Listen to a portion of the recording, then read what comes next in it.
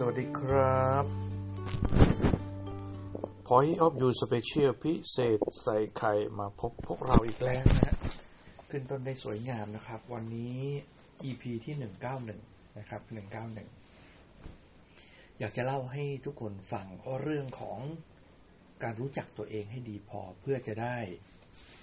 เป็นแบรนดิ้งของตัวเองนะครับการที่เราจะรู้จักตัวเองเหมือนกับเรามีเป้าหมายเป้าหมายที่ว่าเนี่ยคือเวลาเราจะเดินทางไปไหนเหมือนเราเดินอยู่บนรันเวย์ของเรานะครับอย่างที่บอกว่าการที่เราจะรู้จักบุคลิกภาพของตัวเองเนี่ยมันเป็นข้อดีนะครับเพราะว่าเรื่องบุคลิกภาพของตัวเองเนี่ยมันรวมไปถึงเรื่องของพฤติกรรมของเราด้วยนะแล้วพอเรารู้จักตัวเองดีนะครับเราจะรู้จักคนอื่นได้ดีด้วยคือคนอื่นเขามองมาที่เราเนี่ยเราก็มองไปที่คนอื่นในขณะที่เราเนี่ยรู้จักตัวเองก่อน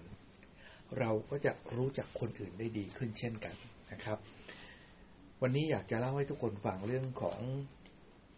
บุคลิกภาพนะครับคนเราเนี่ยมันจะมีบุคลิกภาพที่แตกต่างกันนะครับโดยวิชาหรือศาสตร์ในการที่จะทำให้เราเนี่ยเรียนรู้บุคลิกภาพในโลกใบนี้มีเยอะมากนะครับอย่างเช่นผมยกตัวอย่างเช่นนะบุคลิกภาพสำหรับการขายอย่างเงี้ย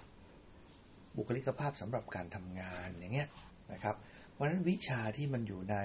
โลกใบนี้เท่าที่เคยได้ยินนะครับ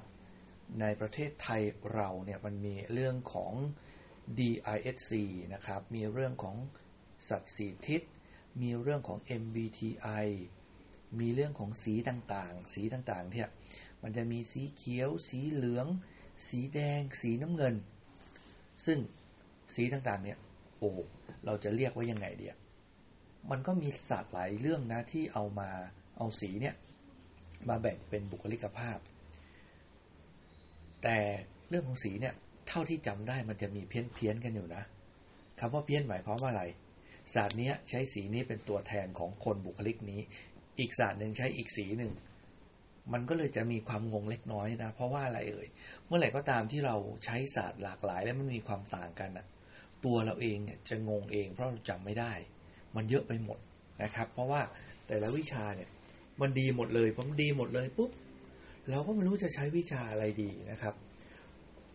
สมมุติไม่ใช่สมมุติดีกว่าเวลาเราดูหนังจีนนะแต่ละสำนักเนี่ยเขาจะมีเคล็ดวิชาประจำสำนัก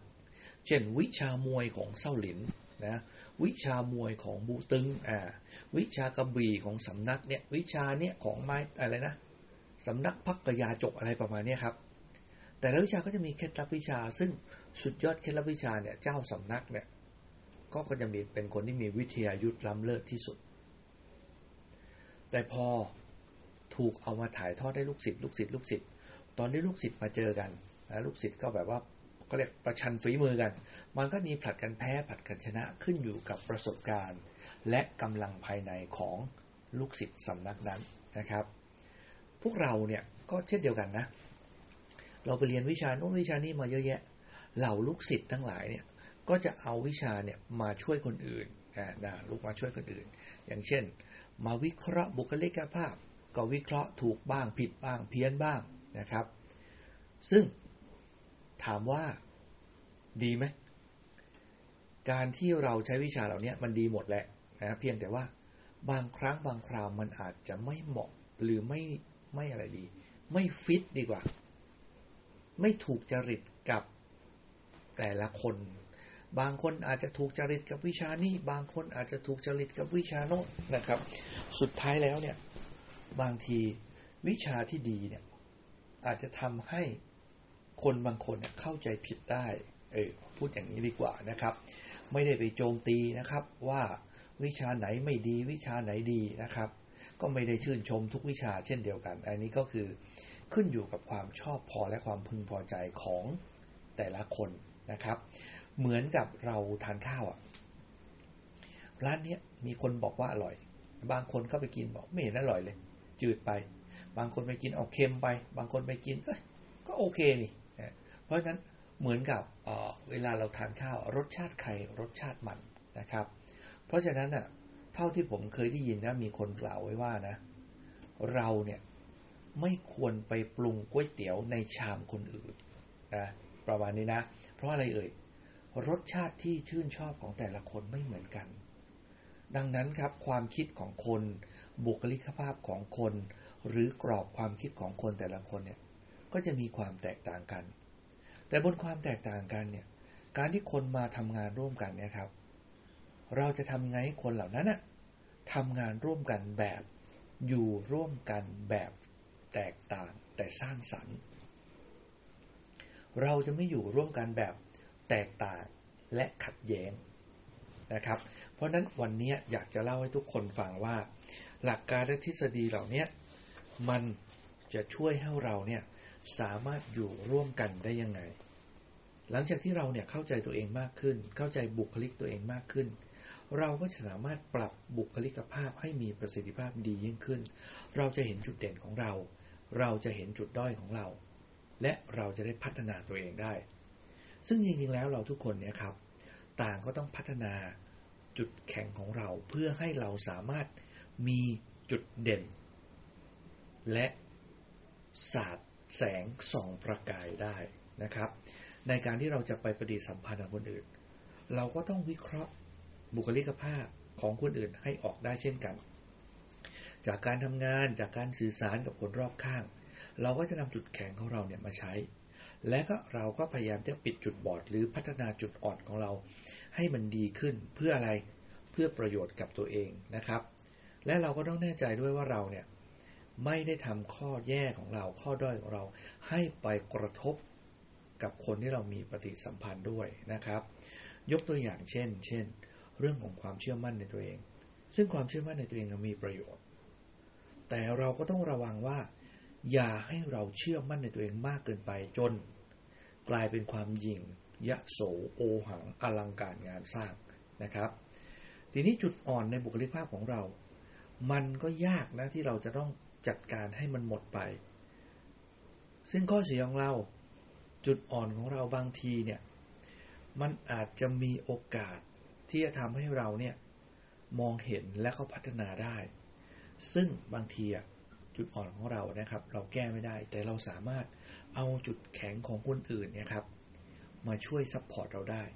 ในขณะเดียวกันจุดแข็งของเราก็อาจจะไปซัพพอร์ตหรือไปปิดจุดบอดไปช่วยเหลือคนอื่นได้เช่นกันเพราะฉะนั้นมันก็คล้ายๆกับน้ำพึ่งเรือเสือพึ่งป่านะครับแต่เราก็ต้องรู้จักใช้นะว่าเมื่อไหร่เราควรจะสนอง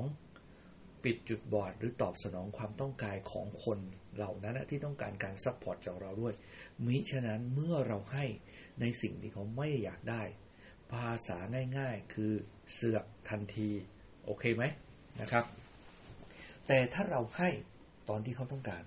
มันจะกลายเป็นสิ่งที่มีคุณค่าอย่างมากมายมหาศาลนะครับเพราะฉะนั้นแนวทางในการที่เราเนี่ยจะต้องพัฒนาตัวเองเราก็ต้องมาประเมินนะบุคลิกภาพของเราด้วยซึ่งมันจะมีหลากหลายนะครับวิชาวันนี้ขอพูดรวมๆนะครับไม่ว่าจะเป็นประเมิน MBTI Strength Finder DISC สัตว์4ทิศนะเราสามารถประเมินบุคลิกภาพเพื่อให้เรารู้จักตัวเองก่อนเมื่อเรารู้จักตัวเองเราอย่าลืมไปเข้าใจคนที่มีบุคลิกภาพที่แตกต่างกับเราด้วยเพื่ออะไรเอ่ยเพื่อจะให้เห็นจุดแข็งของเราเห็นจุดอ่อนของเราเห็นจุดแข็งของคนอื่นและเห็นจุดอ่อนของคนอื่นเพราะมันจะส่งเสริมนะครับสนับสนุนซึ่งกันและกันด้วยแบบสำรวจบุคลิกภาพตัวเนี้ยนะแบบประเมินเนี่ยมีเพียบเลยนะครับเราสามารถค้นหาใน Google ได้แล้วก็ลองทำแบบประเมินดูเพื่ออะไรเพื่อจะได้มองเห็นตัวเองได้มากขึ้นทีนี้ในแบบประเมินเนี่ยมันมีข้อที่เตือนอยู่พวกเราข้อเตือนใจพวกเรานะครับเวลาประเมินตัวเองเนี่ยบางครั้งบางทีความคิดของเราเนี่ยเราอยากจะเป็นคนแบบนั้นเราก็เลยคิดว่าเราน่าจะเป็นคนแบบนั้นเราก็ไปประเมินเพราะฉะนั้นอยากให้ประเมินด้วยความจริงนะครับประเมินด้วยแฟกต์นะอย่าประเมินด้วย feeling หรือความรู้สึกว่าฉันอยากเป็นคนคนนี้ซึ่งบางทีเราอาจจะไม่รู้ตัวนะเวลาเราประเมินเสร็จเราอาจจะให้เพื่อนของเราฟีดแบ็กเราอีกทีก็ได้นะให้คนที่เรารักนะ แล้วบอกว่าช่วยพูดกับฉันตรงๆนะว่าฉันเป็นคนแบบนี้จริงหรือเปล่านะเป็นการประเมิน2ชั้นนะครับทีนี้คนที่จะมาช่วยเราได้เช่นอะไรบ้างนะลองประเมินง่ายๆนะคนเหล่านี้เขาจะบอกว่าเราเป็นคนแบบนั้นหรือเปล่าเช่นเราเป็นคนที่เข้าสังคมง่ายเป็นคนเปิดเผยเป็นคนเงียบๆช่างคิดเป็นคนที่จริงจังกับงานเป็นคนที่เข้ากับคนอื่นได้ดีเป็นคนมองโลกในแง่บวกเป็นคนที่รับฟังคนอื่นอะไรประมาณนี้เพราะฉะนั้นเนี่ยคนเหล่านี้เขาจะบอกเราได้ในข้อดีข้อเสียของเรานะครับแล้วข้อดีของเราเนี่ยเราควรจะเก็บไว้ข้อเสียของเราคือข้อที่ควรพัฒนาเพื่อปิดจุดบอดของตัวเองนะครับแล้วก็เอาจุดแข็งของเราเนี่ยไปสร้างอะไรนะเรียกสร้างแบรนดิ้งของตัวเองได้ประมาณนี้นะครับระหว่างที่เรากำลังทบทวนบุคลิกภาพของตัวเองอย่าลืมด้วยนะลองไปดูด้วยว่าอารมณ์มันมีเข้ามาเกี่ยวข้องเสมออย่าให้การประเมินเนี้ยทำให้เรารู้สึกเสียใจหรือทำให้รู้สึกอ่อนไหวแล้วเมื่อเราได้รับฟีดแบ็กจากคนอื่นอย่ามีอารมณ์ขุ่นเคืองในใจนะอย่าโต้แย้งว่าไม่จริงเราควรจะฟังนะครับเพราะเราเป็นขอคนอื่นเขานะฮะดังนั้นเนี่ยคนอื่นเนี่ยจะอธิบายตัวเราได้ดีมากกว่าตัวเราเองแต่ถ้าเราประเมินตัวเองได้ก่อนเนี่ยคนอื่นเขาจะเห็นว่าบางจุดเขาอาจจะมองไม่เห็นก็จะเช่นเดียวกันคล้ายๆกับอะไรนะจุดบอดในตัวเองเช่นหูตัวเองเนี่ยเรามองไม่เห็นหรอกหูตัวเองไม่มีใครมองเห็นหูตัวเองเลยนะเดี๋ยวผมพยายามมองดูเนี่ยมองไม่เห็นลิ้นตัวเองก็มองไม่เห็นผมมองไม่เห็นปากตัวเองจนกว่าเราจะเห็นกระจกเพราะนั้นเราเนี่ยจะเป็น